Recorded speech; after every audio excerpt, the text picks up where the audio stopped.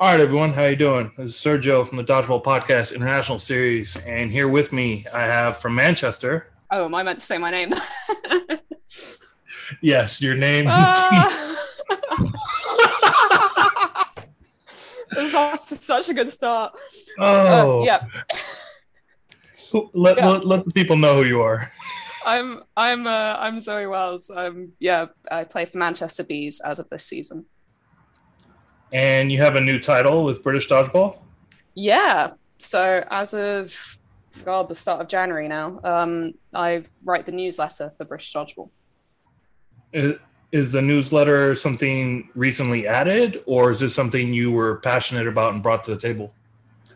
I think they used to have one a few years ago, but it kind of petered out. There wasn't much interest in writing it, as far as I could tell. And then back in December, maybe end of November, Alex Such, who's the media manager for British Dodgeball, reached out to me and was basically like, we've seen what you're doing for House of Dodge, because I write a lot of articles for House of Dodge, which is a company that Straubs and Skinner. Who's the other guy? Yep, Skinner. Straubs and Skinner run together. So I've been writing a lot of articles for them. Alex Such reached out to me and was like, we've seen what you're doing with House of Dodge. Would you be interested in writing something for British Dodgeball, specifically bringing up this idea of the newsletter and bringing that back to kind of have a sort of communal point of reference that everyone could look to that's got all the information about what's going on. Because just the community in the UK has got so big now that it's completely impossible to follow everything that's happening, or it's very tricky to follow it, especially if you're a new player. So I think the idea was to kind of get all of this information in one place every 2 weeks and just send it out to everyone and try and get that feeling of community back. Yeah. It's funny how I knew the answer before you did, and I live here. What does that say? A little playful banter to start off the interview. It's gonna be a long interview. Hey, I'm ready for it, man. I got my water here. I got the wine bottle on the other side of the laptop. We're good. We're ready to go. So let's get some preliminaries out of the way. So what's your jersey number and why? What's the story behind it? So this it's not a very interesting story. Normally my jersey number is 17, which is it's my favorite number. This is a really good summary of me. The reason it's my favorite number is a mixture of maths, typography, and just like, I don't know. Yeah, the number, I really like 17 because if you write it in most fonts, it looks really nice because it's always straight lines, right? And you start to get issues when you have curves, in my mind. And then anything below like 25, this is such an English thing, anything below like 25 is a good number in my mind, because it's a good number if you're playing football. Anything above that, or soccer in the US, anything above that is kind of a bad number, or not a bad number, but you're no longer part of the first team. You're not even part of the subs anymore. You're like, you're the second team if you're above that. So in my mind, numbers under 20 are ideal. Numbers that are made entirely out of straight lines, ideal. And then prime numbers are really good. So that basically just left 11 and 17. 17's got a bit more variety. That's as far as I've thought it through. But I'm not 17 anymore, so the story doesn't make any sense. Yeah, this would be weird, me talking to a 17-year-old on the podcast. Definitely not the message I'm trying to send. So my jersey number's 16 in Manchester Bees because someone else was already 17, and in the Swiss national team as well, I'm 16 as well because someone else had already taken 17. So clearly it's a popular number, and I need to work on getting it back off people. So you say it's a British thing? Anything under 25 is good? Everything over is bad? I mean, I don't know if everyone would agree with that, but that's how I see it when I see numbers on people's shirts. And I don't know. I don't know how American football works, but it always seems to be that people have ridiculously large numbers on their backs. And it just, how do you have like 90 players in a team? Why is there someone wearing a number 89 shirt or something? All right. I can kind of break that down a little bit before we get into your story. So on an American football team, I know some of you guys call it gridiron. Most of you guys know it as NFL. You have 42 players on a roster. Now, from your 42 players, that's not even your starters. Your starters are essentially 11 on 11. 11 on offense, 11 on defense, and the remainder on special teams. Now, you can technically have more in your practice squad. That's where the higher numbers come in. That's where your people are coming in, making $1,000 a week or something, barely enough to survive, kind of. And then, barring any injury to the top players on the food chain, so to speak, they'll get a chance to come in and play a couple games. So that's where the high numbers come in. And a lot of times the high numbers come in from the linemen. So linemen typically wear numbers between, anywhere between 60 to 79 or 90 to 99. Right. Yeah. So you can tell the position of the player based on what their jersey number is. Yeah. It's a similar thing in soccer, but that's basically the same thing with us. It's just that it's a smaller squad size. So when you see someone in football, in English football, running around wearing a number 37 shirt, that's clearly someone from the academy or something that they've dragged up and that they're fielding just for one match. And just because they've got 5 minutes left at the end of the match and they know they're not going to lose, type thing. So that's why in my mind you want a number that's under 20, 23 or so is your core squad. And so somewhere around there is a good jersey number for me. And we're breaking boundaries here, people. You're learning things from both sides of the pond. So let's get into your dodgeball story. When did you start, and how was your first session like? Yeah, I started back in 2016, so the last year of three ball, which is a reference that English people will get and Americans won't. But it was interesting. It was I think I got hit in the face about two or three times in my first session.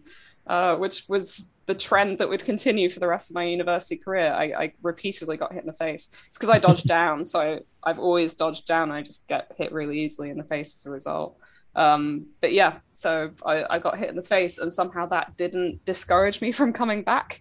I just sort of, I don't know, I walked it off and then was thinking about it a few days later and was like, actually, I really enjoyed that. And everyone was really nice to me. And I think it was quite a small club at the time, Warwick.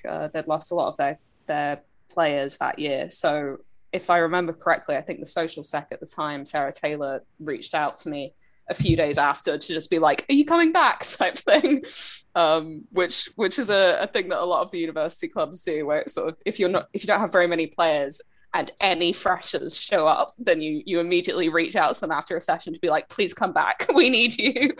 Not to sound desperate, but please. And it works because you're young and you're 18, you just started university, you don't really have any friends, and here's a whole group of people who desperately want you to be around. I mean, it's perfect. Right. So yeah, so that's kind of how I got started, and then played at Warwick for 3 years. So you played at Warwick, so I know they have a lineage going up to Spartans. Yeah. Yeah. So safe to assume after you played at Warwick, you had a twisted first impression. Someone who gets hit in the face and all you can think about is you want to come back? I think that's probably not that uncommon in dodgeball, though. I think the kinds of people who are attracted to dodgeball are not people who have great self-preservation instincts. Or on the flip side, they have really, really good self-preservation instincts, and that's why they're good at dodging the ball. But you're on one end of those extremes. You can't be in the middle, I don't think. I think you either have to just be willing to take every single injury and have no care for your body, which is me, or you have to be someone who's terrified of the ball and who's amazing at dodging as a result. Yeah, you pretty much hit the nail on the head right there. So how long were you playing at Warwick? Yeah, so Warwick was 3 years. And in my third year, then I started playing for Spartans because a lot of the time the national leagues don't happen on the same weekends as the university leagues. So you can do that in the UK. You can play in a university team and in a national and adult team.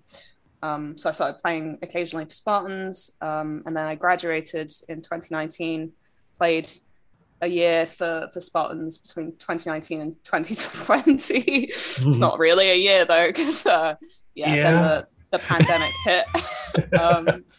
And then the pandemic hit, and I moved to Manchester to do my master's degree and joined Manchester Bees, which is where I've been playing for the last season. So yeah, that's my journey so far. So let's kind of scale it back a little bit. what was your first impression playing with Spartans after playing with Warwick? I'm not allowed to swear, right? Absolutely terrified. Yeah, absolutely terrified. National League is so much faster than university leagues are. I think now the gap's a little bit. Actually, I don't know. The gap might be worse now. But no, when I made the switch, then it was just, I don't know. It was terrifying. Suddenly, everyone's throwing 10 times faster than you're used to, and you can't catch anymore, and you're breaking fingers left and right, and it's just, yeah, a lot scarier. But you know, Spartans, they kind of eased me in. I don't think that the first time I played for them, I think I spent most of the time in the outbox, which I'm not sure that was helpful, but yeah, they kind of eased me in gently with Spartans, and yeah, by the time that I was done with my second year playing Spartans, then I was getting used to National League, I guess, and it seems weird now to think that I ever found it scary. So, despite how scary they may seem, and rightfully so, they have an environment that's very welcoming. Ooh. You can you can leave that in. I think they know full well. No, so Spartans. So the Spartans club that exists now is not the same Spartans club that existed a few years ago. I'll preface everything I say with that. But fair enough. I think the club that they've got now looks really good, and I've said this to one of my friends, Leah, also played for Spartans around the same time, Leah Crede, and we left around the same time, and we both sort of meet up now at leagues and look at the Spartans club and just go, God, I wish I played for that version of Spartans. But when we joined, then it was a lot of international players. I think everyone was an international player, and they all knew each other from university. So I think it was a bit tricky initially getting into the group because they'd all played together at Birmingham. Because the men all played together at Warwick. The interesting thing is all the women at the time had played together at Birmingham. So we were different because we were, me and Leah were the Warwick girls coming in. But yeah, all the women had played together at Birmingham, and then for Meteors, for the short-lived women's squad that Meteors ran, whichever season that was, and then they'd started the Spartans club, so they all knew each other very well, and I think it was a little bit tricky initially bonding with that group because you're the new girls, and it's why should you talk to all these little young university students when you've been playing the sport for 7-8 years. But I think things got easier when other new girls joined. So I remember Lucy Barrington, who's a phenomenal player, plays for England now. But she only started playing 4 years ago. And she started playing for Spartans. That was her first ever club. And she started playing when I was there. And kind of that was nice, just having a new person in the squad that we could talk to and who was kind of on even footing. So I'd say that there were people within the club that I think I bonded with over time, especially Lucy and Lottie Millington, brilliant players. But yeah, I think it was a bit cliquey, and I know that they know that, which is why I'm fine with saying it on air. Like they know perfectly well that was an issue, and they've fixed it now. Yeah, kudos to them for the issue. I wish they'd fixed it 2 years earlier. Well, I mean, not to say that I know everyone, but I would say part of that had to be because they knew each other. I mean, when you have such a tight-knit group like that, it can come off as cliquey, but a lot of it is just unfamiliar ground. I don't think there was anything, mean intended in any of it. I don't think any of them have a mean bone in their bodies at all. It's just that thing of, you get used to playing a certain group of people. You barely even notice when there's, these new subs that come in that you just don't know and you've never played with before. So, but yeah, like I said, I think they've fixed that problem now. So it is a problem that some clubs face where they're not necessarily as welcoming of an environment, especially at the adult levels where, you've played together for 5-10 years at that point. And it's a bit hard to remember to talk to the new kids. And you said you played for the Swiss national team? Yeah. When was your debut with them? My debut, and so far only time playing for them because of the virus, was for the 2019 Euros in Newcastle. Um, Oh wow. but yeah, that was fantastic. I mean, say what you want about clubs being cliquey and all that, and how players who've played together really for ages are going to be cliquey and not talk to the newbie. But with the Swiss team, it was not at all like that. I obviously don't live in Switzerland at the moment. I live in the UK, and they knew that before they invited me to try out for the team. But because of that, then I only actually went to, I think, 5 training sessions total with the team before Euros. So I'd only met them for a grand total of like 10 hours, I think. And yet they were all super welcoming and just the funniest people and so nice. And just, I still talk to them. I've still got them on WhatsApp and Instagram stuff, and hoping to try out for the team again this year. So yeah, just a really welcoming group that didn't really need to be as welcoming as they were, since I don't play at a club level. So you only played for them one time. You're hopefully going to try out for them again, and hopefully I'll see you in Euros. I'm planning to go out there around my birthday, so it'll be fun. Oh, brilliant! Yeah. So, what caused you to move to Manchester?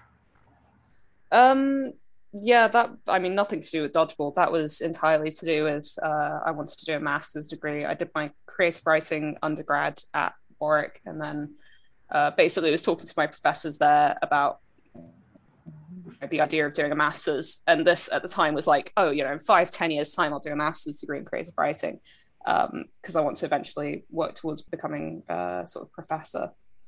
I was talking to them about it, and they're like, the one piece of advice we can give you is don't stay at Warwick, not because it's a bad university, it's a brilliant university for creative writing, but you shouldn't have the same professors. And if you're doing your bachelor's and your master's in the same university, you'll get the same professors teaching you the same stuff. So they're like, go to a different university. And Warwick is very rural. That's the one thing that anyone who's been to Warwick will tell you, is it's a very rural university. Not a lot of nightlife out there, which we get mocked for quite a lot, and very rightly for. So I was like, okay, I want to go to a city. I don't want to go to London. It's not really my kind of city. So basically any other city in the UK. And Manchester's got a really good creative writing program. It's got some incredible professors teaching on it. And sort of moved up for that. And I knew it had a dodgeball team. Why that did actually affect the decision. It came down to 3 universities. It's Edinburgh, Glasgow, and Manchester. And Edinburgh now has a dodgeball team. It's not very good. Glasgow does not have a dodgeball team. And Manchester is a very good dodgeball team. It went that way partly because of dodgeball. Not entirely, but partly. Partly. I mean, you're talking about joining the Manchester Bees, who they always somehow field 8 or 10 teams for every tournament. It seems like it's maddening. It's a big club. You think? Like, I would imagine being a rostered player on that team and forgetting if I'm on the A team or B team simply because how many jerseys I see. Well, everyone's on the B team. Oh God, that was so cheesy. Jesus Christ! Wow, you know what? I don't care what you say. I'm not cutting that. We're keeping that. That is cheesy as.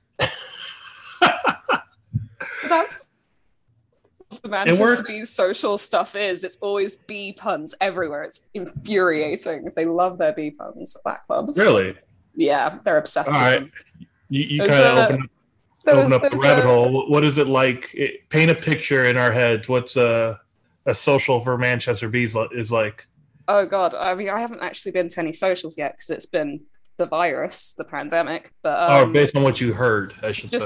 Just the sort of group chats and stuff is constant bee puns. I didn't realize how many words that could have the word bee inserted into them until I joined Manchester Bees.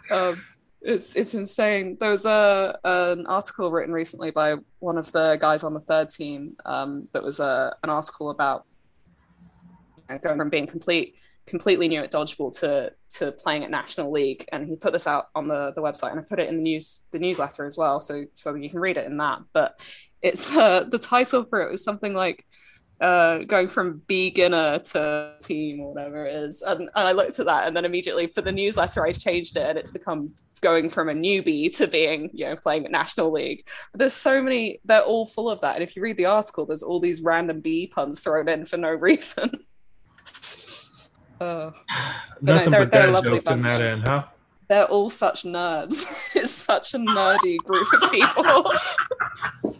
Yeah, actually, to be fair, when I say I haven't been to any B socials, I haven't been to any like official club socials, but I've been invited around, obviously, to like, things run by some of the coaches and stuff like that. And it's mainly board game nights. It's a lot of board game nights. Hey, I'll roll with that.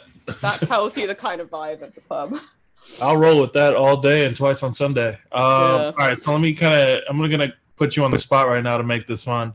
Mm-hmm. Who's the cheesiest player with the puns? Oh, Bevers. Yeah, Bembridge. Bevers? Yeah. Have you interviewed him? What's his name? Alex Bembridge. He plays for GB. Bembridge. Yeah. He's on my list to get down the road. Oh, yeah, he's brilliant. He's so cheesy. He's so cheesy. He's such a dad. I mean, he's 29, but he's such a dad.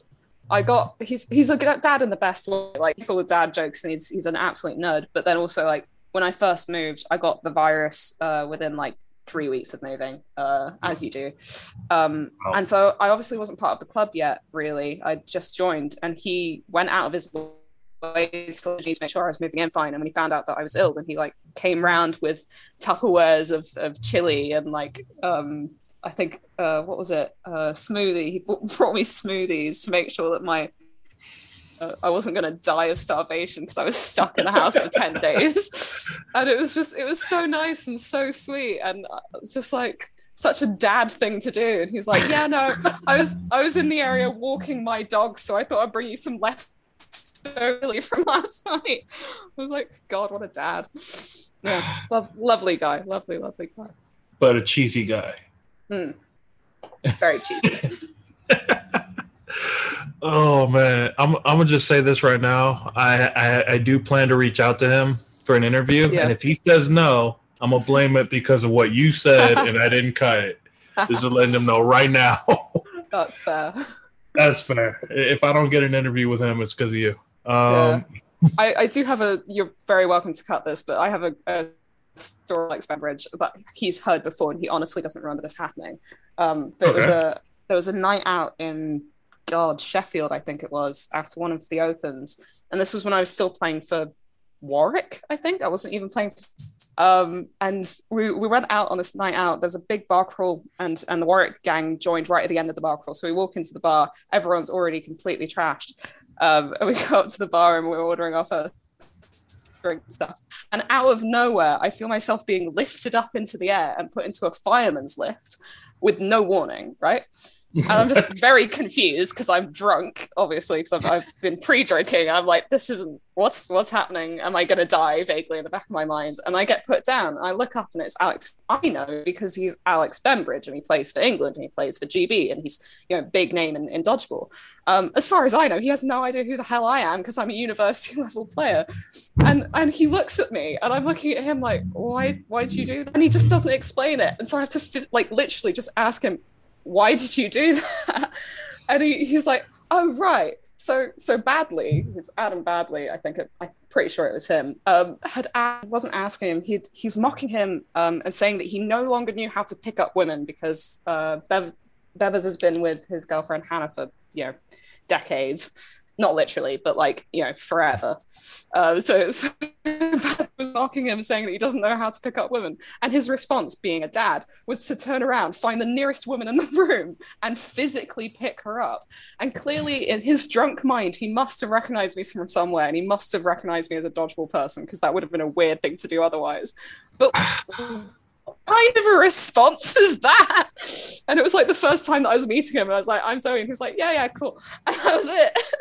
And I brought this up with him when I joined Bees. He was like, I have no idea. I don't even remember ever meeting you. Like, you just always seem to just be a person who always existed. I don't remember meeting you. Wow. But yeah. So very weird experience. I can't really explain how strange it is to be like this little, player who's only been for a couple of years and being picked up by national team players who apparently know who you are.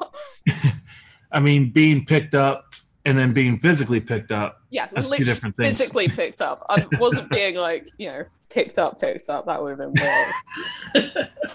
Well, technically, he didn't pick you up. Yeah, I mean, he did, but he didn't. He picked me up over his shoulder. Do you get what I'm saying? Like, he didn't pick you up. Yeah, but he didn't pick me up. up, but he picked me up. There we go. Yeah, all right. Exactly.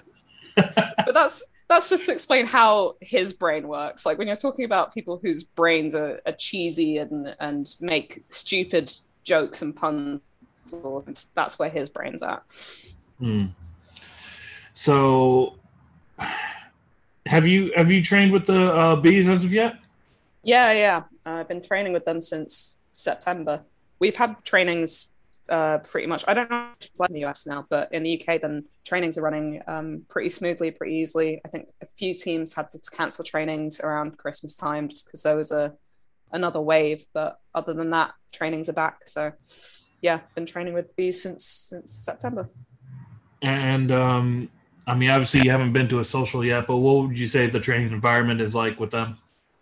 I think they're lovely. I think they're some of the nicest people in dodgeball. I already knew a couple of them before moving. Though to be fair, the two people I knew not really well, but the two people I knew decently well in the club, Tamara Hoffer and Katie Howard, have both now left the club. So my two reference points when I joined have now left. Katie left? Yeah, Katie's gone. She's moved down to London. Oh, yeah. It's funny you mentioned both of them. I interviewed both of them last year. I'm not surprised to hear you interviewed those two. Yeah. Oh, what's that supposed to mean? No, I was in like I mean, Tamara's a big name in dodgeball, I would say. She's the kind of person that everyone knows. And then Katie, I don't know. I'd say I'm more surprised to hear that you interviewed Katie, but she does also just like to talk. So fair enough that you interviewed at Wales. Yeah, she was definitely solid. I didn't know she moved. That's something she didn't tell me, but it must have been recent. Yeah, it was literally like 2-3 weeks ago. Oh, okay, cool. She's still part of the team? She's gone to London, and I don't know if she's going to play for Storm. I think she's not going to play for Storm. I think that was what she said. Or she might just play in like regional leagues instead of national leagues. So city-based leagues instead. Fair enough. Okay, so getting back to your story as we're talking about how cheesy. So many tangents. I mean, I'm all about it. So obviously you reignited the British Dodgeball newsletter. Mm-hmm. Let's talk about that a little bit. Yeah. What inspired your love for creative writing, and what inspired you to go that route when you were approached to? Wow. Big questions. Pretty much. Yeah. I've always loved writing. Like I said, I did it at university, and I always loved it as a kid. I think if you'd asked me when I was 5 or 6 years old what I wanted to be, I would have said inventor first and writer second. And so for a while then I was pursuing engineering because that's what adults call inventing. So I was kind of gearing myself up to be an engineer. I was one of those nerdy kids who did maths Olympiads and stuff in school.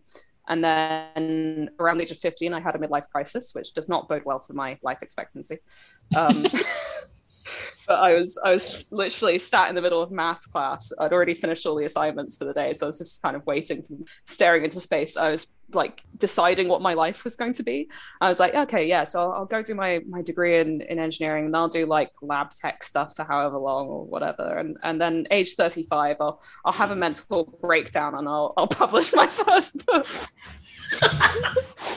And I was just sort of sat there, age 15 in the classroom. I was like, wait, why do I have a mental breakdown planned into my life plan?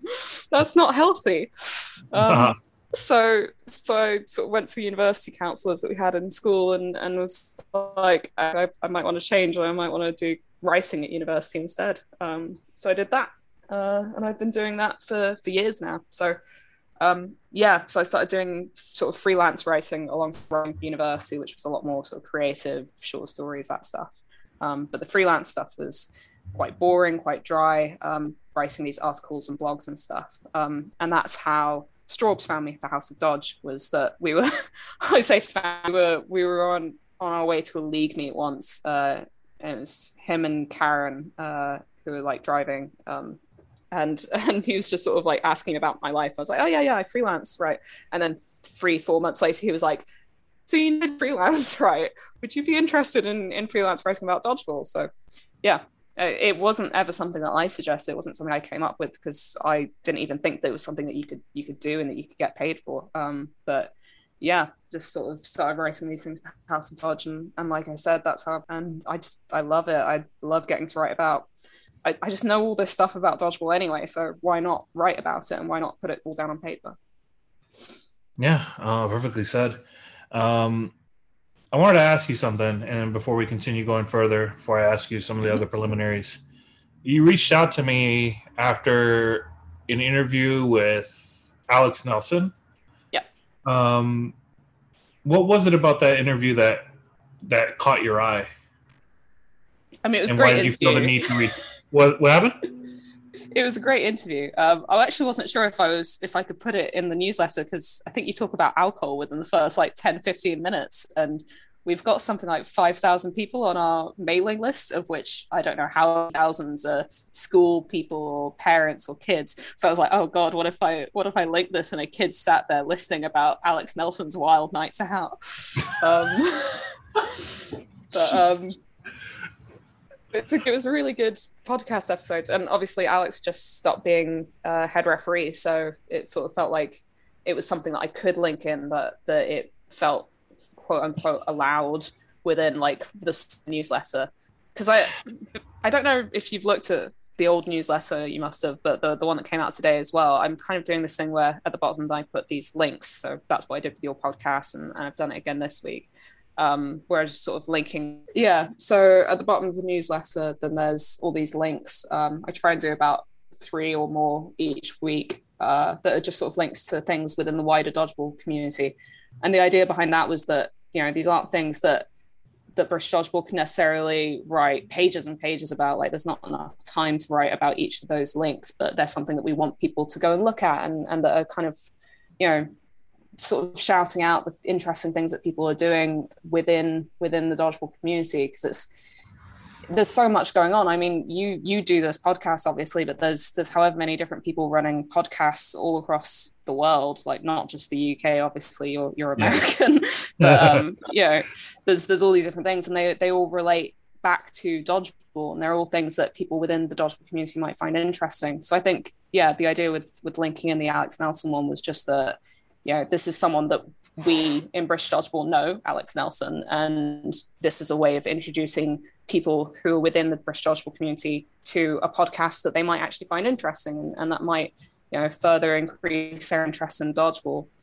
And the idea as well behind that, I was talking to, like I said, Alex Such was the guy who really set this up. I was talking to him about it, and we were saying that the more you let people know about content that's out there, and the more content people consume, and within dodgeball, whether it's audio or video or text like I do, the more people realize, oh, I could maybe do this. I've got an interest in this thing or that, and I could do something dodgeball related within the thing that I'm interested in.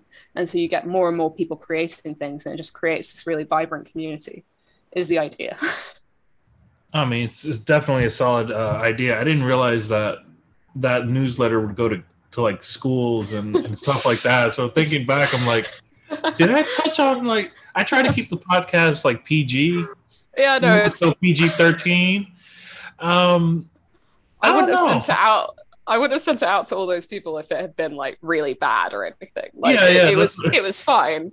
It was fine. I mean, considering how much censoring I do prior to releasing it, I would like to think I'm doing a good job. But thank you. And to all the schools that listen to it, thank you. Alex was a solid guest, as is Zoe here. Cheers. So, right. So I wanted to ask you, did you have a sports background growing up? Or were you just always like a nerdy kid writing all the time? I was going to say, based on what I've told you so far, what do you think the answer is? I've already I wanted to be formal, and maybe you hit me with a curveball. I've already admitted to doing maths Olympiads. I don't think there's any way of getting out of this. No, I I wasn't very sporty growing up. I have pretty bad eyesight. I'll admit that actually genuinely impacted how much I did sports. My eyesight, I'm legally blind without glasses, that kind of level of bad eyesight. So obviously, after a certain point, then any impact sports started to be too dangerous to play with glasses. Just sort of, not just as far as like physically dangerous for me, but more importantly, if my glasses get broken, that's 400 francs, which is, I don't know, $400 worth of damage that's just been done. So I kind of didn't play a lot of sports growing up, but then got into football when I got contact lenses. And played as a goalkeeper in soccer. Sorry. That's fine. So, we all know what it is. I've done enough of these. People know it at this point.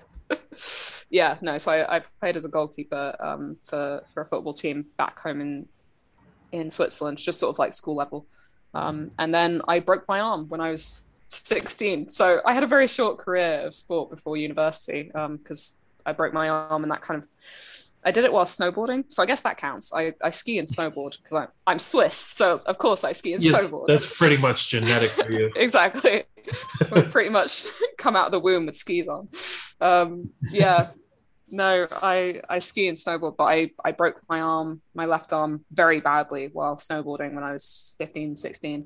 And that kind of just traumatized me physically and mentally. So I didn't really want to do any sports and took a break for another 2 years.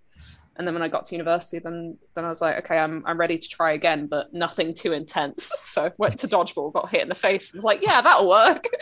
This is good. Logic behind that, nothing too intense. You could have tried bocce ball. You could have tried, I don't know. What's that sport, kind of like baseball, that takes days to complete? Oh, cricket. You could have tried that. You could have tried rounders, maybe. No, you went straight to the most collision impacted sport and got a bunch of headshots, probably more headshots than any NFL player probably has, and decided, you know what, this is for me. Yeah, that's pretty much exactly what happened. Yeah. I love you, Zoe. That was the logic, the lineage of logic just goes nowhere and everywhere at the same time. All right. So, did you have any role models growing up? And do you have any role models in dodgeball? I don't really have many sports role models. I watch a lot of... It doesn't have to be sports. It could be literally a teacher. True. Or for the growing up, it could be. Yeah. I mean, to be fair, I was going to say, though, I did have one sort of role model that I really liked in women's football, who was the Canadian goalkeeper, Erin McLeod, who plays for the women's side. I think she still does, but I just adored her. I thought she was a fantastic player. And in hindsight, I understand fully why, because if you look her up as a goalkeeper, I think the way that her goalkeeping style in football is described as chaotic and dangerous. She just sort of runs at things very, very quickly and has no self-preservation, which is really good in some ways for football and also isn't in other ways. So it's a style. But I just thought she was the coolest person ever. And I think getting into women's football and sort of getting into watching women's football around the time of 2015 or so, because there was a World Cup around then, it was just sort of the first time that I'd ever seen female athletes kind of in the spotlight, and that was really formative, just formative for me.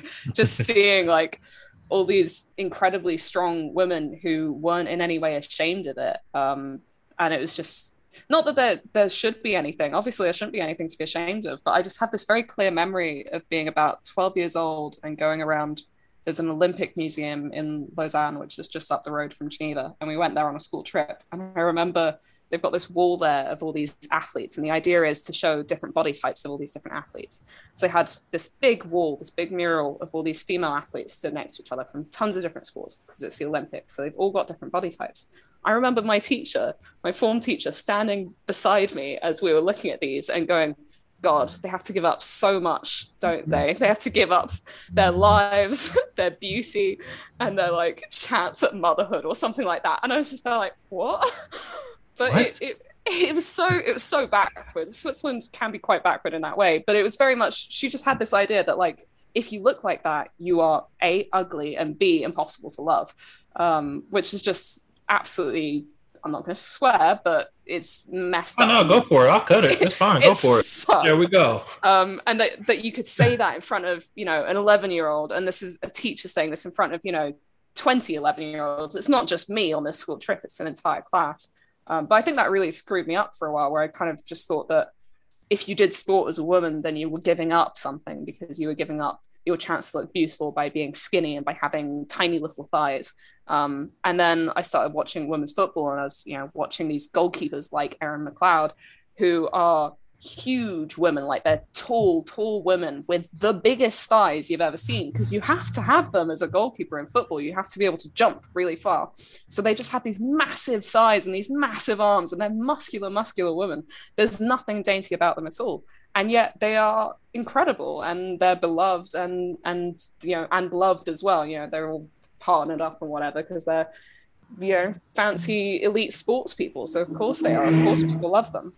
But that was just really, that was something for me, getting into women's football. Watching it was just really, a good reversal of that in my mind, and just sort of realizing, okay, I can actually do sport and still, and then as far as dodgeball role models. I should let you ask it.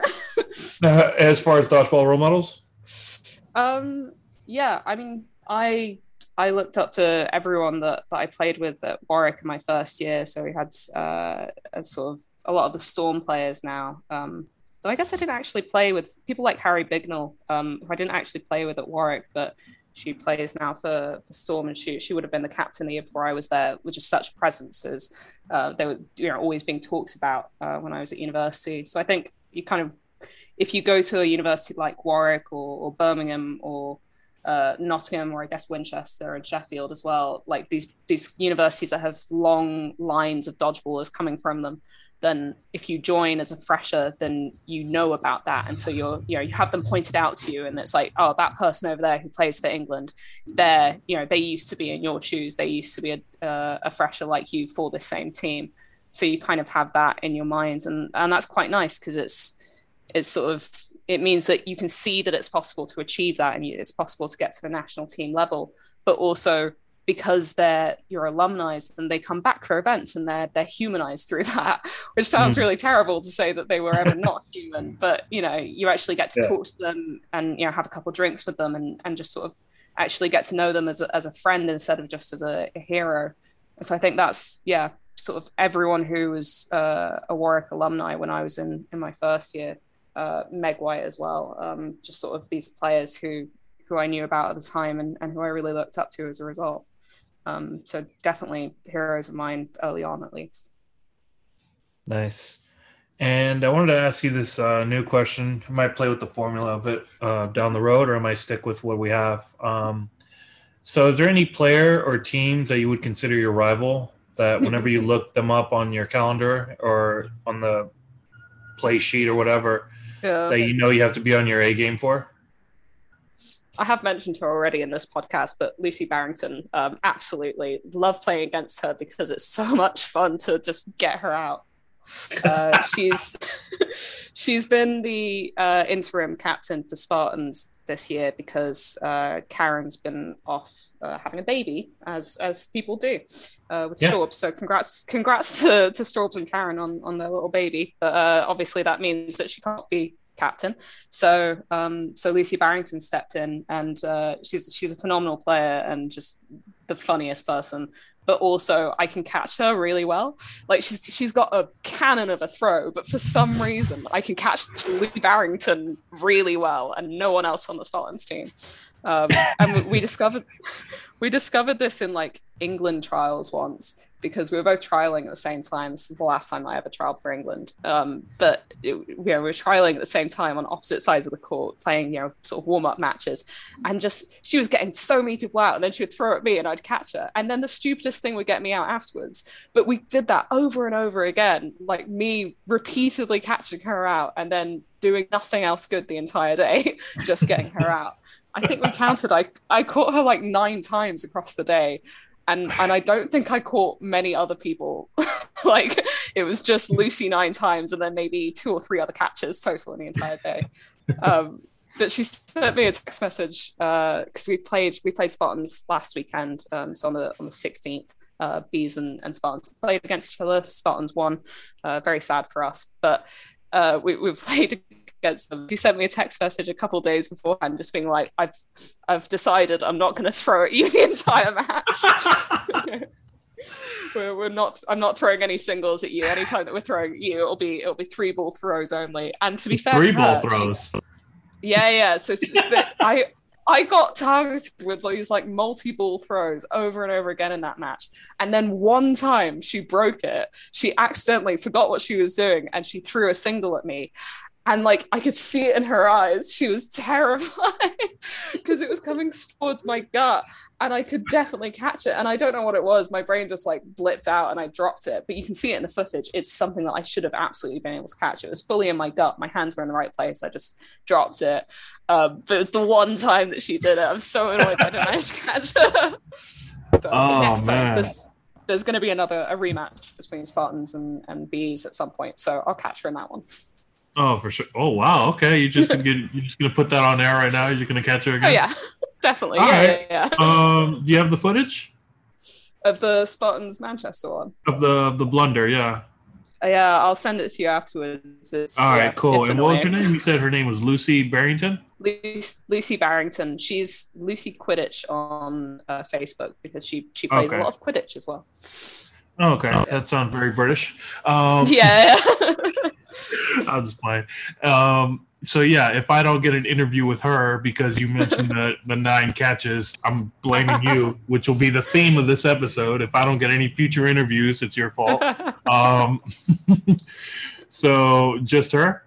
She's like the one woman that fair enough. I would say like if I had to have an arch nemesis, I've got a couple other people that I jokingly say I'm enemies with because they bully me on court. But that's like, I don't know how British this is. I don't know if it's the same in America, but when you're friends with people, then you bully them. And I think you should no, it's the same thing here. Yeah, it's the same thing, right? If someone's really polite to you, then clearly they hate you. And if someone's really mean to you, you're best friends. So I would say there are a couple of players that I would label as like my enemies, but because we're actually friends. So yeah.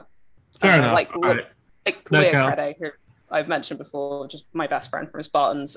Every time we play against each other, I want to hit her. I love playing against her and I love getting her out. Okay. Do you have any pre-game rituals for a tournament? Not or league meet? I do have superstitions. I was talking to someone about this recently, actually, because I think a lot of sports people are superstitious, and I like to think that it doesn't count as a superstition because I know it's a superstition. So it's not like if I don't actually believe in it, then it's not a superstition. But I do secretly, very quietly believe in it. Like those people who are like, counts. I don't exactly like I would say, I don't believe in ghosts, but I also do think that I've lived in a haunted house at some point. Like it's that kind of thing. But I have a superstition around. I have a couple. One of them's I always need to play with a hairband around my right arm. I don't know why. I just need one resting there. I think the idea is that like if my hair comes down, I can get it back up quickly. But I don't know. It just if I don't play with it, then I feel weak for some reason. But then the other one is, you know how a lot of players wear sort of compression sleeves, those removable ones. I don't know. Yeah. I wear one of those on my right arm. I don't actually think that they do anything from a medical standpoint. I'm sure that people will disagree with me on that, but as far as I can tell, looking at studies, they don't do anything other than psychological. But whenever I'm having a bad match, then if I need a reboot mentally, then I'll take it off. Because then I'm like, okay, I've changed. Like something about my setup has now changed. Therefore, I'm a different player, so I can go into this fresh. So occasionally in a match, you'll see me take off my sleeve just midway through a match, which if you believe sleeves work, makes no sense because why would you ever take off a medical thing halfway through a match? But it's purely a psychological thing. Okay. I have a couple things to ask on that. One, you say you wear a headband on your right arm. Does it have to be on your right arm? Yeah. I'm Okay. sometimes I notice that I've accidentally put it on my left arm, but it generally it's normally on my right arm because I'm right-handed. Yeah, that was going to be my next question. And yeah, that's pretty much it. Because that's really the only thing. I'm like, why would you wear a headband on one particular arm? I Yeah. mean, I get it when you want to, wrap your hair up or whatever, but why that arm Yeah. particularly? I mean, it's really stupid. Like, it's not actually. I know full well when I'm saying this that these are superstitious, idiotic things to be doing. They don't actually change anything, but they change a mental thing, which does actually change something. So, while they don't have a physical effect, they have a mental effect, which then has a knock-on physical effect. But yeah, I honestly can't explain the hairband thing. It started at some point, and I can't do it. Okay, as long as you said it first. I didn't say it was stupid. I want the record It's to so say. stupid. There we go. She So doubled down stupid. on it. I don't want to hear. I don't want people to saying that I'm demeaning the guest on. It's not happening. I'm not doing that. I'm just sarcastic. It is what it is.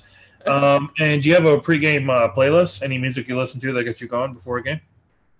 No, not really. Though there was there was a meet recently where it was a morning meet and we had to drive across, so leaving at like 7 in the morning or 6:30, something like that.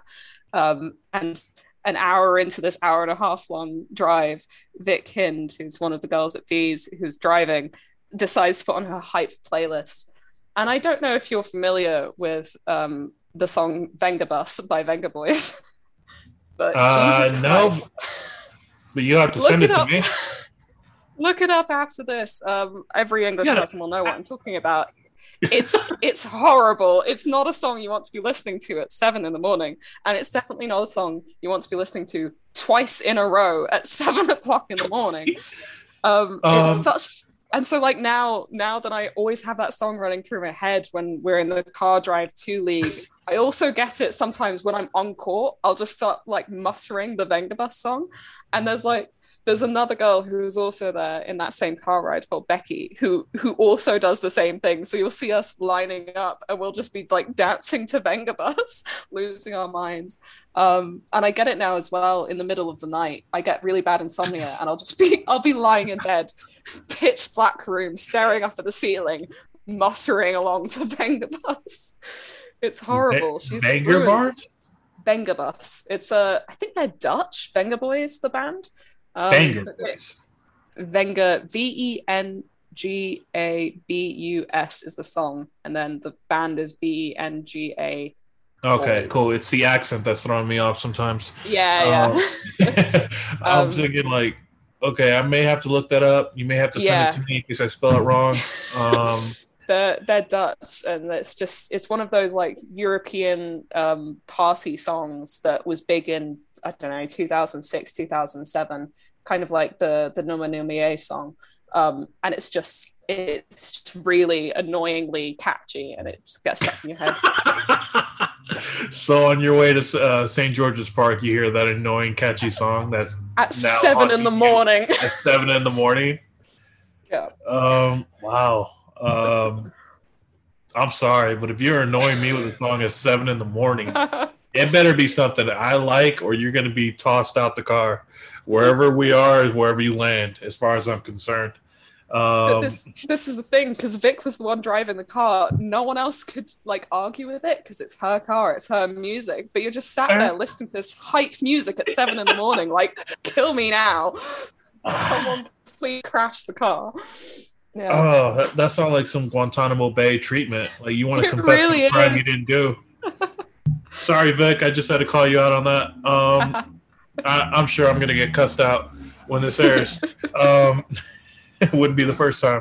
So we're going to go into the crowdsourced questions, and we already mentioned her, but Tamara, she asked a bunch of them. First one being, how would you compare the Swiss style of play to the English style? Yeah, really, really good question, which of course she knows, otherwise she wouldn't have asked it. Very, very different teams.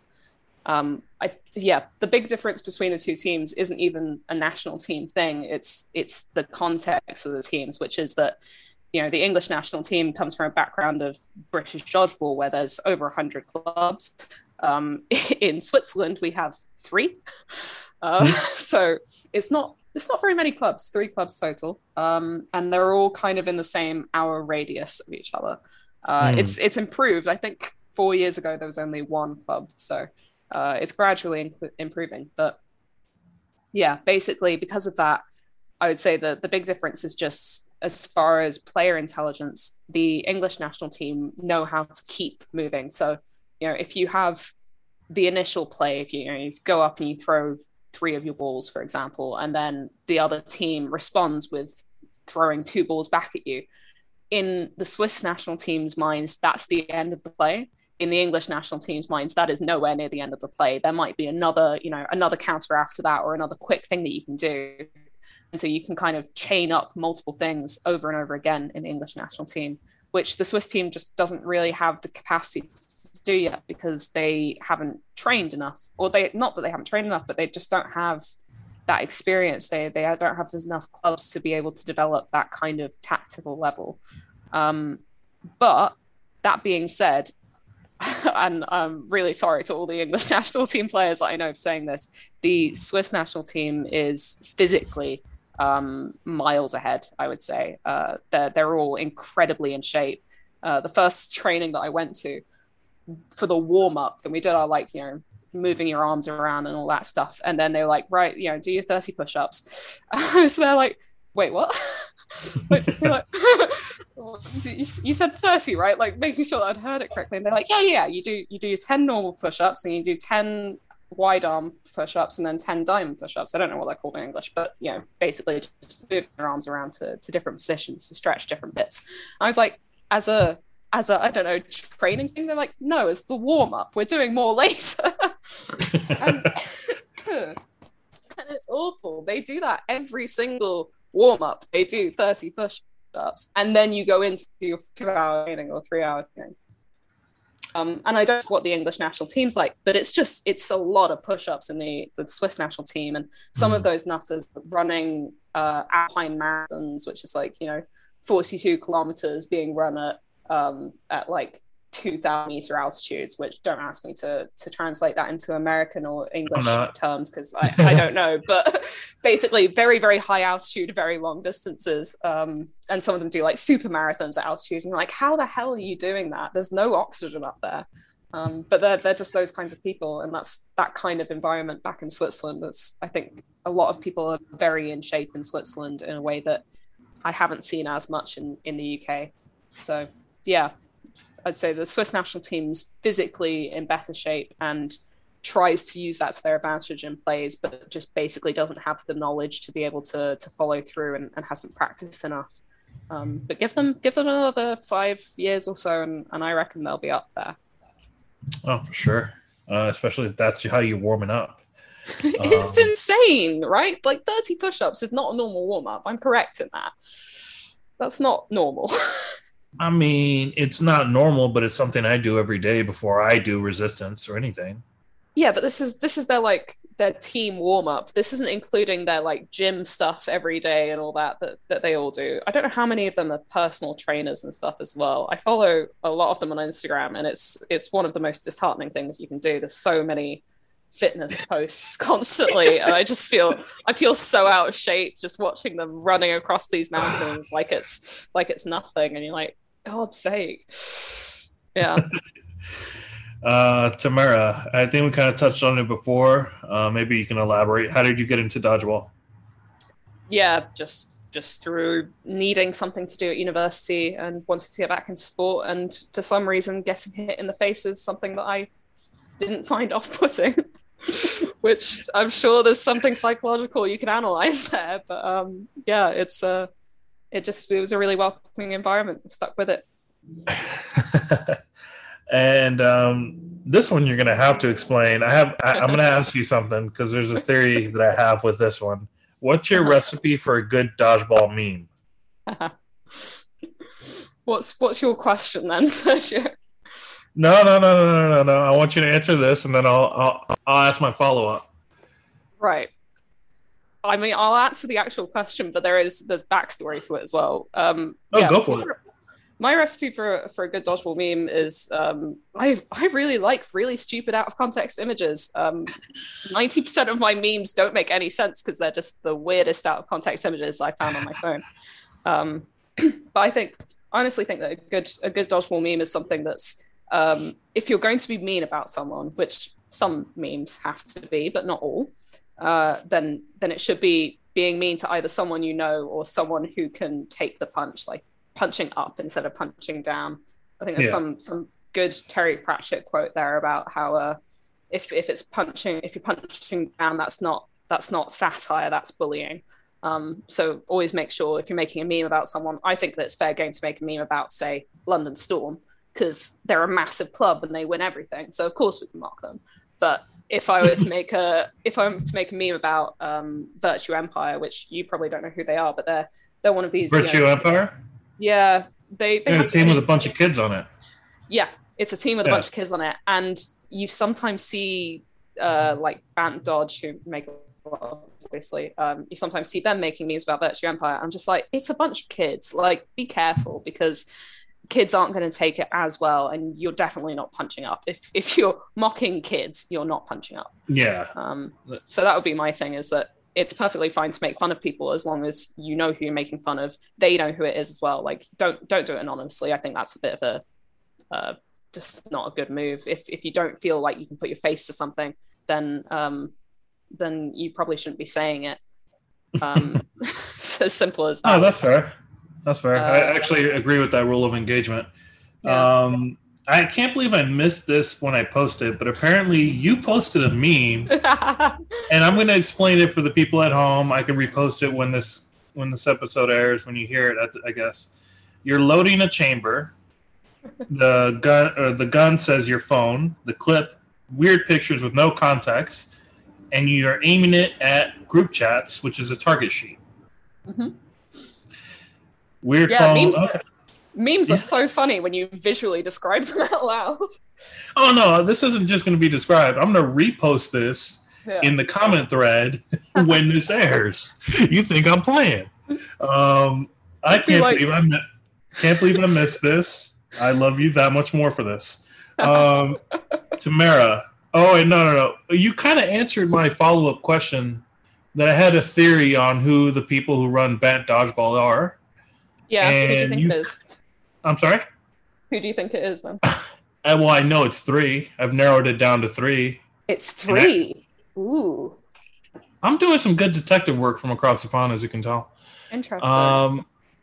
I've semi-confirmed 1, and just by the way you answer that question, you're not one of them. Yeah. No, exactly. I think that's the thing, is that occasionally people in Bees or in Spartans will joke about the fact that, I've got to be Bant Dodge because I make so many memes and I post them in all these group chats. And the fact of the matter is, you can look at one single meme of mine and immediately know I'm not part of Bant Dodge, because it's not the same style. It's not the same style. When I looked at this picture, that you posted, that I can't believe I missed entirely. I was like, this is totally original. This is not even what I consider Bant Dodgeball style, if we're going to call it. But I've narrowed it down to one person. I won't say who it is, because I want to pin them all down, so to speak. I'll tell you who that is off air. I'm so curious to know. Fair enough. All right. So Tamara, as you can see, I came prepared for this. I replied in the comment thread clearly. So Catherine Thomas, who, spoiler alert, I'm going to interview next week. Brilliant. Spartans, she just threw out a comment. Spartans just copied the Warwick kit. Discuss. Yes. Yeah. I actually saw the thread as well underneath. So Lottie then goes on to post, I think they posted 2 photos of the kits. I don't think that those are the kits that Kath's talking about, because those photos are of the current season's Spartans kit and Warwick kit. Technically speaking, I assume what Kath was actually talking about was that back in the old days, Spartans literally stole Warwick's kit. When Spartans started up, they started playing with this sort of red shirt with a white sleeve on, I think, the left side. I don't know. One side is a sleeve, and it's kind of a white sleeve, and it kind of has this line going up across the chest. And that specific kit was Warwick's kit back in about 2015, 2014 or so. If you look at old photos of Warwick University's team, that's what they were wearing, because Spartans started off as this grad team. So they all wore their, exactly. So they all wore their old Warwick kits.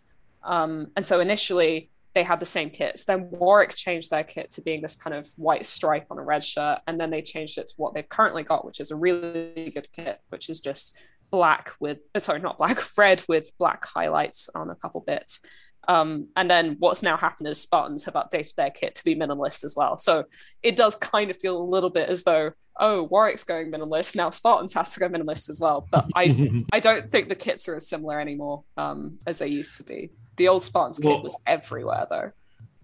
Like that kit is, I think it's a basic design for Akuma or whoever it is, whoever the provider is, because Warwick used to have that kit. Leamington Spartans had that kit. Vienna State Spartans over in Austria had that kit. Kit, yeah. And Phoenix Roy Dodgeball in Switzerland also had that kit. So there's at least 4 teams. So it's funny you mentioned her, Lottie Millington, who I have potentially interest in interviewing down the road. She went off in this comment thread. Catherine Thomas, what if Warwick went back in time and copied the Spartans kit? I'm gonna let you just digest on that. Catherine Thomas replied with a funny gif. We're gonna go with that. Lottie, always bringing the real story to light. I asked Lottie to send me a pic of the Warwick kit so I can judge for myself. She does. I can see some similarities, but I can also tell that the exhibit B in this thread, if you do some light contrasting, like through Photoshop, you can kind of tell there's like a holographic shield embedded, almost a hidden detail that you have to be close up to, which I'm really loving. I actually like that twist now. Yeah. Lottie, we're basically the same club anyway. We just lean into it. I said they were kind of the same. She said, no way, you have to look at a closer version of the shirt. And then I told her, if I moved over to my laptop, I noticed a distinct shield emblem. Nicely done. All right. So, yeah, that was a lot of spice. A lot of back in and that thread. forth. Yeah. A little fun back and forth. So, Emily Walker, who's your favorite team to play for, and why is it the Bees? Yeah. I mean, of course, Emily's asking that. She's the coach for Bees. Yeah, she's right though. It is Bees. I'd say tied top teams for me would be Warwick Eliminated, who they're Warwick's unofficial grad team that started up this year. So it's basically just all of the guys who are playing for Warwick in my year have kind of got together and we occasionally play together. So that's Warwick Eliminated. We've got an Instagram page as well that's very stupid, and I post a lot of very stupid things on. But that's probably them and Bees combined. I'd say are my top favorite teams to play for. Just brilliant teams. I don't know if I necessarily want to go into the specifics of why I'd rank certain teams against each other, but no, they're just, Bees have been really welcoming and really wonderful, and it's not been an easy year to join a new club this year. So that just makes it even better that they've been as wonderful as they've been. Well, I mean, they always come off as a welcoming club that always perform well, so there's something to that. I can only imagine how the team is united as far as Derby Day between City and United goes, but that's a different story for another time. I would love to see the division in the chat between that day. That would be one hell of a read. Catherine Thomas, you're gonna have to explain this one.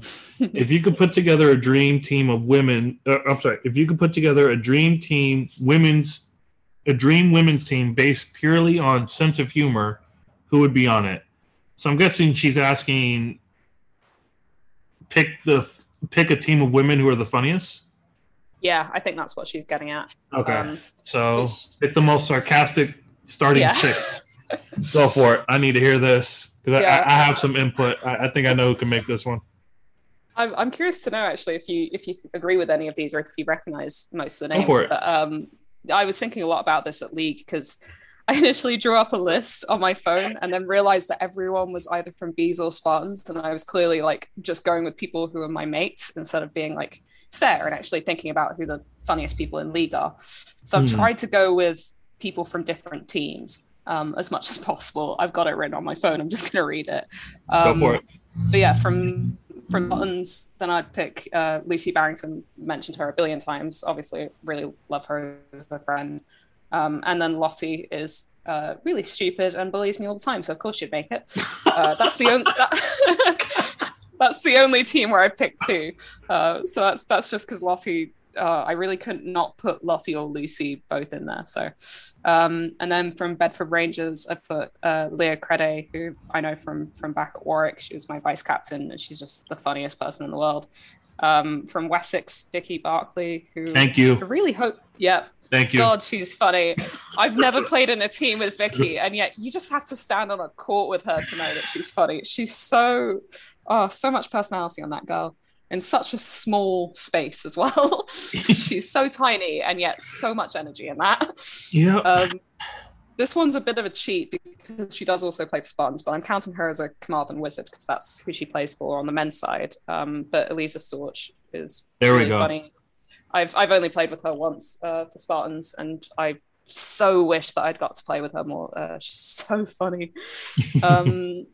From London Storm, I've got Alice Bonsignori down, who I don't know if you saw the Storm post right before Christmas of they pulled out of a meet and they normally do these beautiful graphics of the teams. And they did one. And it was just Steve and Doombe the entire time, right? It was just Steve. It was just Steve and all these different like anagrams of Steve's name. Oh man, I didn't know that they had pulled out. So when I looked at that post, and I want to say it was before Christmas, you might be right about that. Yeah. I don't know did you watch the Loki series on Disney Plus? No, I didn't.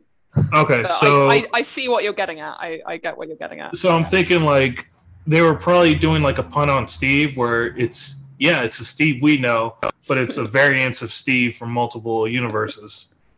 I'm like, dude, I'm having a tough time dealing with one. What makes you think I'm going to deal with 6, 7, 8 of these guys? I know. Just the concept of a team of 6 Steves is terrifying. I mean, he is a solid gent, I will say that. So that wouldn't be a bad idea. But, if I do play against 6 of them, let alone one of them, I'm going to need one of y'all to read my last rites. And just Alice, find a way to...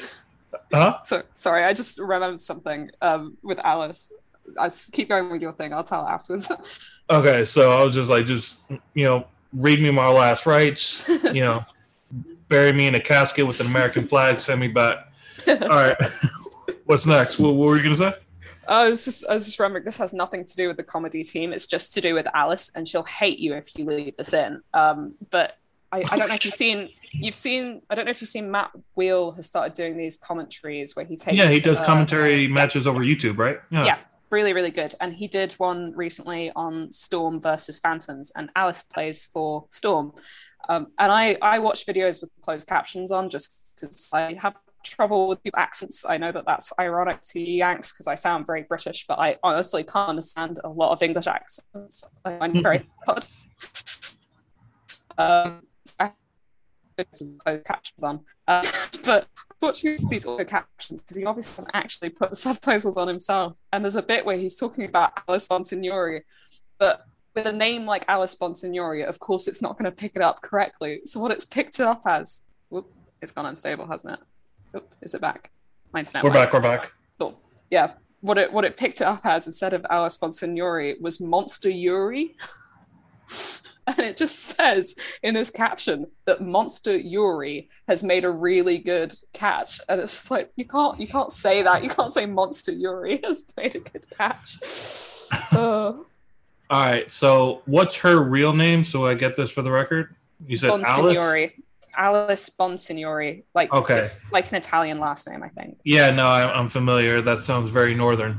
I mean Italian northern, not proper northern. Get it straight, people. I know my stuff. Don't get it twisted. I think I had her on my list of interviews down the road, if not this season, for next season. And par with the theme of this episode, if she says no, I'm blaming it's you. my fault. Yeah, okay. It's your fault. Okay. You put that in your newsletter. Yeah. Okay. She plays for France as well. She's a very good player. I've got 2 more people on my list. I've got Kath Thomas, obviously from Sheriffs. Of course, I'm going to put Kath down because she asked the question, but she is also really funny. And then from Bees, I've got Vic Hind down, who is the girl who played goddamn Venga Bus at 7 a.m. But she's really funny and she always cracks me up in training. So really, really good player. She also tortures you on the way there. Yeah, exactly. And in case you haven't gathered so far, that's apparently how I like to make friends, is by being tortured and bullied by people.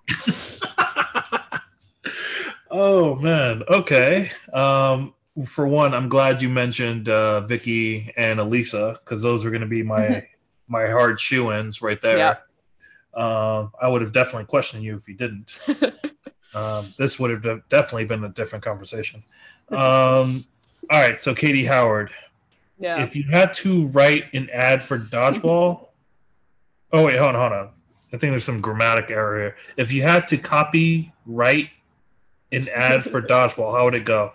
First off, does that make sense? If you had to copyright, that does make sense, but it only makes sense in the context of me and Katie. So would be weird if you had got that. Technically, what my old job as a freelancer was I was a copywriter, which is copywriting written like WRITE, right? Not copyright RIGHT. So I didn't work in copyright.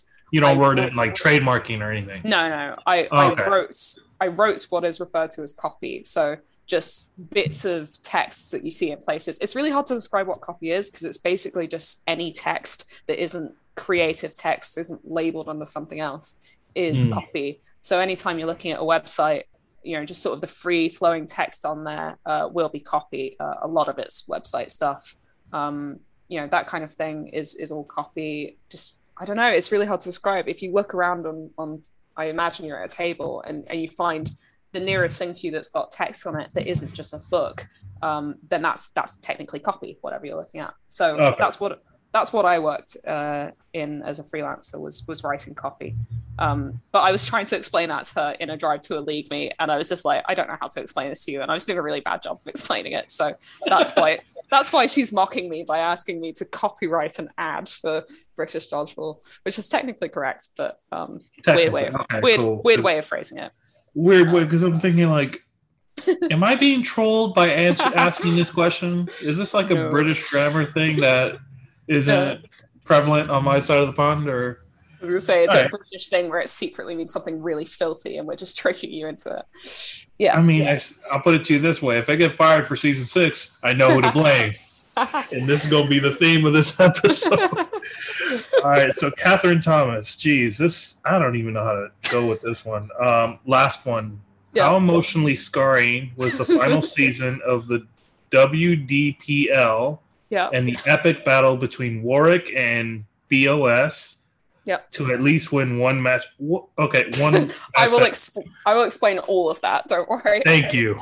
Because that is the fringest of fringy questions that you could ask. WDPL, first of all, was Women's Dodgeball Premier League. So it's what used to be Super League back in the old days. And it was renamed to Super League in 2017 when British Dodgeball started. So before British Dodgeball, we had UKDBA, and that was UKDBA was the one that ran WDPL. The weird thing with WDPL, and it's really hard to explain this to new players on the women's side because the women's game looks so drastically different now in the UK to how it used to look when I started. WDPL, which was what I started in, was one of 2 leagues in the entire of the UK that women could play in. So there were, I think, probably about 16 teams across the UK that played. That's teams, not clubs. So there were clubs that had first and second teams within that. So there were probably only about 10 clubs that fielded women's sides. And because of that, we couldn't have separate university teams and community teams. So everyone was kind of lumped in together. And this led to a very bizarre thing, which was in my first year of Dodgeball, which was the last year of WDPL, and I believe Kath's last year playing for Nottingham, but it might have been her before last year. I might be making her older than she is. But yeah, she was playing the same season as I played in my first year, and she was playing for Nottingham Bulls of Steel, is what that's what their team's called. It's not a swear or anything. That's just what their team's called. That's fine. That I can let go.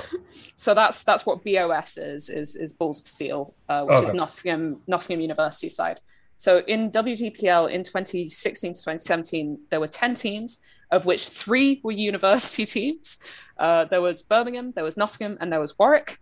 I don't know what Nottingham's excuse was. Warwick was meant to have been relegated at least 2 seasons in a row by that point. The team that had won its spot in WDPL no longer existed. No one on the team had earned that spot. We had come dead last in WDPL for several years. So by some weird, people dropping out, things having to be shuffled around, for some weird reason, Warwick had not been relegated, despite the fact we were meant to be. I imagine it was a similar story at Nottingham. And so the entire season, we were kind of dead last. It was Nottingham and Warwick right at the bottom of the table, just getting absolutely destroyed by every other team. I didn't win a set within a game for the first 5 months that I played in a league. Never mind an actual game. Like I just didn't know what it felt like to win a set. So honestly amazing that we kept playing. But yeah, so we were waiting the entire season for the matchup between Nottingham and Warwick, because it was potentially the only match. It was the only match that one of us had to win, right? Like at least one of our teams would get one win that season. And we were just holding out desperately while we were racking up these insane scores against teams like Meteors. Like, these are high level teams that we were competing against, with teams like Warwick's team that year had not even enough players to field a 6-person team at most of those meets. We were 5 girls at most of them, of which 3 or 4 had started that year. So you're putting those people up against England internationals. It was absolute whitewash. But yeah, we played against Nottingham, and it was so much fun. We actually managed to take sets for once, and it felt like an actual dodgeball game. And I think Warwick lost. I asked Kath about it on the weekend, and actually neither of us remember who won that one. So, which is interesting, because you'd think that if it was the only win that either of our teams could have had, we should be able to remember that. But I think we were just so happy to have played a match that was even, that's how it's been remembered in my mind. Is it was just a really fun match. But I think probably Nottingham won at that, because I probably would remember it otherwise. Yeah, it's insane. I was thinking about that when she sent through that question. I just kept looking at it going, God, it's mad to think how far women's dodgeball has come in the UK in the last 5 years. Like, that we've gone from 16 sides or 18 sides to however many different leagues and regional leagues, and we've got so many women playing in mixed as well, and it's really grown in the UK. It's really good. So I'm thinking, you're saying she doesn't remember? Yeah, she doesn't remember, and I don't remember, but I'm pretty sure Nottingham must have won, because I'm thinking that's probably why. I think this is like her last dig at you for this episode. Yeah, no, it feels apt. Yeah, I mean, it kind of falls in line. The British way, the American way, whatever. If you really care about someone, you bully them. Yeah, make them admit on a podcast that they lost every single match of the season. Hey, well, how about this? Once I post the announcement for her, you can throw some shade her way. How about that, huh? Yeah, I'll have to think of something. Oh, you're gonna have time. Trust me. Once I hit stop, I'm gonna announce that she's next. Leah Creed, what's the best way to heal? Okay, I'm sorry, I got caught up in the thread. What's the best way to heal a broken finger? Yeah, that's Le Crede. It's a French spelling of the name, but I'm just correcting that, because otherwise she'll get angry at me for not having corrected you on the podcast. And I'll get a message getting cussed out. Yeah, Le Crede. Yeah, that's just her being mean. She's my best friend. Yeah, we met literally the first few weeks of freshers at university through dodgeball. We both joined dodgeball at the same time, and we were both the 2 really keen players who stuck around for everything and who tried out for everything. And she became vice president of Warwick and then president the year after that, and I was captain. So it was very much while we were there, then it was kind of us 2 that were co-leading so much for the club. So I love her to bits, but she is a bastard for asking that. Because the backstory to it is that I've broken my left index 2 or 3 times and my left thumb twice. And all of that has been through dodgeball. But it's also all been really stupid because the initial injury is perfectly fine. The multiple breaks thing is because I would be like, one of them literally happened because I was coaching in the outbox at a Warwick match, and someone blocked the ball into my hand and it just re-broke the finger because it wasn't fully healed. So when she's asking about tips for, not breaking things, clearly I'm not the right person to ask because I break everything. And I'm really bad at remembering to stop playing dodgeball. That's the other thing. She would point out actually that it's not just that I'm coaching from the outbox, it's also that I refused to wait the 10 weeks of rest and kept coming back after 6 and then trying to make a catch and breaking it again. So yeah, it's entirely my fault.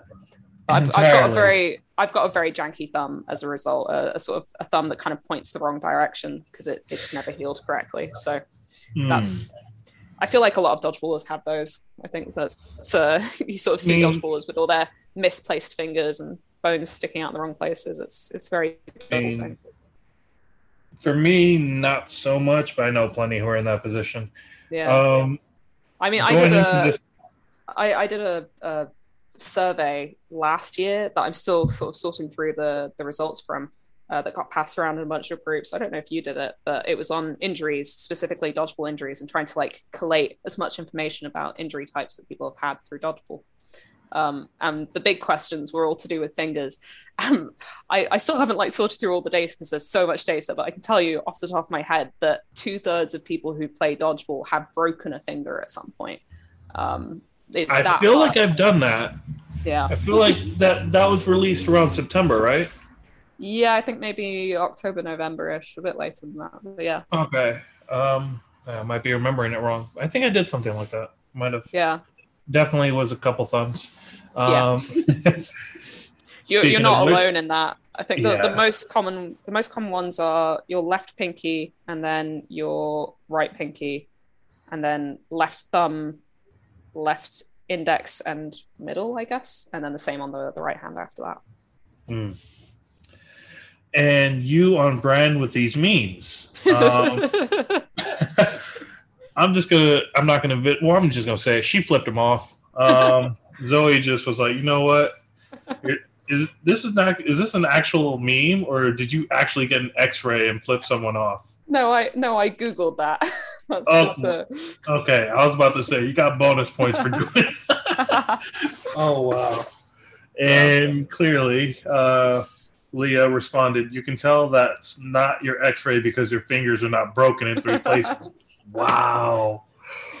Yeah, that's my best friend. Jeez. What is the saying with friends like that? Who needs enemies? Exactly. Jeez, man. You get there's no concept of friendly fire at all. At all. Just for the record. Yeah.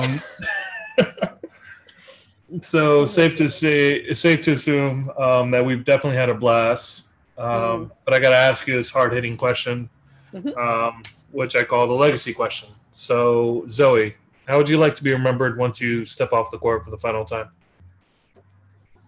Yeah, I mean, I'd like to be remembered as someone who is friendly and welcoming, especially to new players. Obviously, someone who's funny. I think the amount of memes that I post, it wouldn't be the worst thing in the world to be remembered as someone who is just joking around all the time. I don't think I want to be remembered necessarily as a great dodgeball or anything as big as that. I just want to be remembered as a good teammate and a good coach and a good friend, hopefully. Well, I can honestly say the amount of times I've laughed throughout the many technical difficulties that we've had here. Oh, I'm so sorry. That won't be aired. I can say you're definitely on brand. You're definitely funny, definitely welcoming. I think you're a lot better as a player based on your attitude than you probably give yourself credit for, albeit very broken in 3 places. Very, very broken, yeah. dare I say, I'm almost in my mid-30s, and I'm probably not half as broken as you are. So I consider that a blessing. Thanks. But, that makes me feel so much better. But I say that, I mean, like you say, friends got to bully each other, right? Yeah, definitely. I say that to say this. I appreciate hearing your story, the vibe you provided, and the vibe that I'm sure will permeate to every listener across the globe. I also appreciate the shout out to not just Alex Nelson, but to the podcast as a whole. I appreciate it. When you reached out to me out of nowhere, I was like, I knew about you, but didn't know about you, kind of. Yeah. So when you asked me, about putting the links up, I was like, did I make it? Is this what it feels like to finally make it? And needless to say, during that time, and we can kind of go over it after, kind of going through a bit of a rough patch. So just that random acknowledgement and the subsequent overflow of support for the podcast and for Alex Nelson and for every other episode prior to it means a lot to me. So it tells me that your heart's in the right place, and I know this newsletter is going to be the start of something great, a reboot, but a start of something great, and I'll continuously root for you on that end as well. So thank you. I was really excited when you asked me to come on, then that was my moment of, oh my God, I've made it. I'm being asked on the podcast. Well, I mean, if you're writing something, might as well get your story out there as well. So I want to ask you before we wrap up, whether you want to take a shot at Leah or Catherine or Lottie, anyone you want to shout out, anyone you want to throw one final dig at or anything? Yeah, there's your shot right here.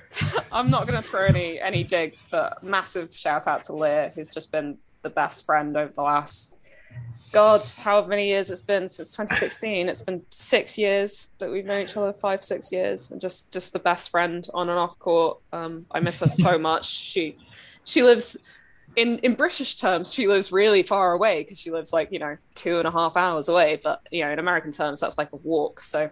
It's not true. I feel like your country is so big that just people seem to, when you talk about road trips in the US and people are doing those 10-hour road trips across states, and I'm just sat there as a little European thinking I grew up in Geneva. I could walk 20 minutes west and be in a different country. That's the scale that I'm working with here. So the idea that my best friend now lives 2 hours away, it's probably not even 2 hours away, but by car, but 2 hours away or so. So I don't get to see her as much. It's just really, it's been really tough, but it's been really good to get to see her through dodgeball, and she's the reason that I still play as much dodgeball as I do. So she's very much the how Kath and Alex Nelson have this really nice friendship, and you can feel that in everything they say. I felt that in the interview. Yeah. I sort of look at them and then look at me and Leah, and I'm like, yeah, we're basically the same thing, right? We're totally emulating them. So let me ask you this before we go: who bullies who more? I don't know. I think Leah bullies me. Catherine bullied Alex into reffing. Who bullied who more between you and Leah? I think we both bully each other a fair amount, but no. We're not copping out. We're not copping out. This is your chance. You either can say she does, or you can admit that you do. No, none of this cop out diplomatic stuff. We don't do diplomacy here. Leah wears the pants in the relationship. Leah's definitely the head honcho. Okay, and on that note, all right, and that was my interview with Zoe Wells. Zoe, thank you so much for hopping on and sharing with us your story, as well as sharing plenty of laughs and some, dare I say, genius memes in the comments. And I'm sure I'm going to get some more in a minute. Depending on when I release this, because I kind of got backed up, this will definitely be out next week. So this will be recorded. Well, this was already recorded before Catherine, so I'm going to probably keep it between Catherine, or by the time this releases, Catherine will be the next guest. So I'll catch up on that as I get back in the groove of things. But yeah, that was definitely a fun interview. Hope you enjoy that. And if you've been listening to me up until this point, thank you so much and have a wonderful day.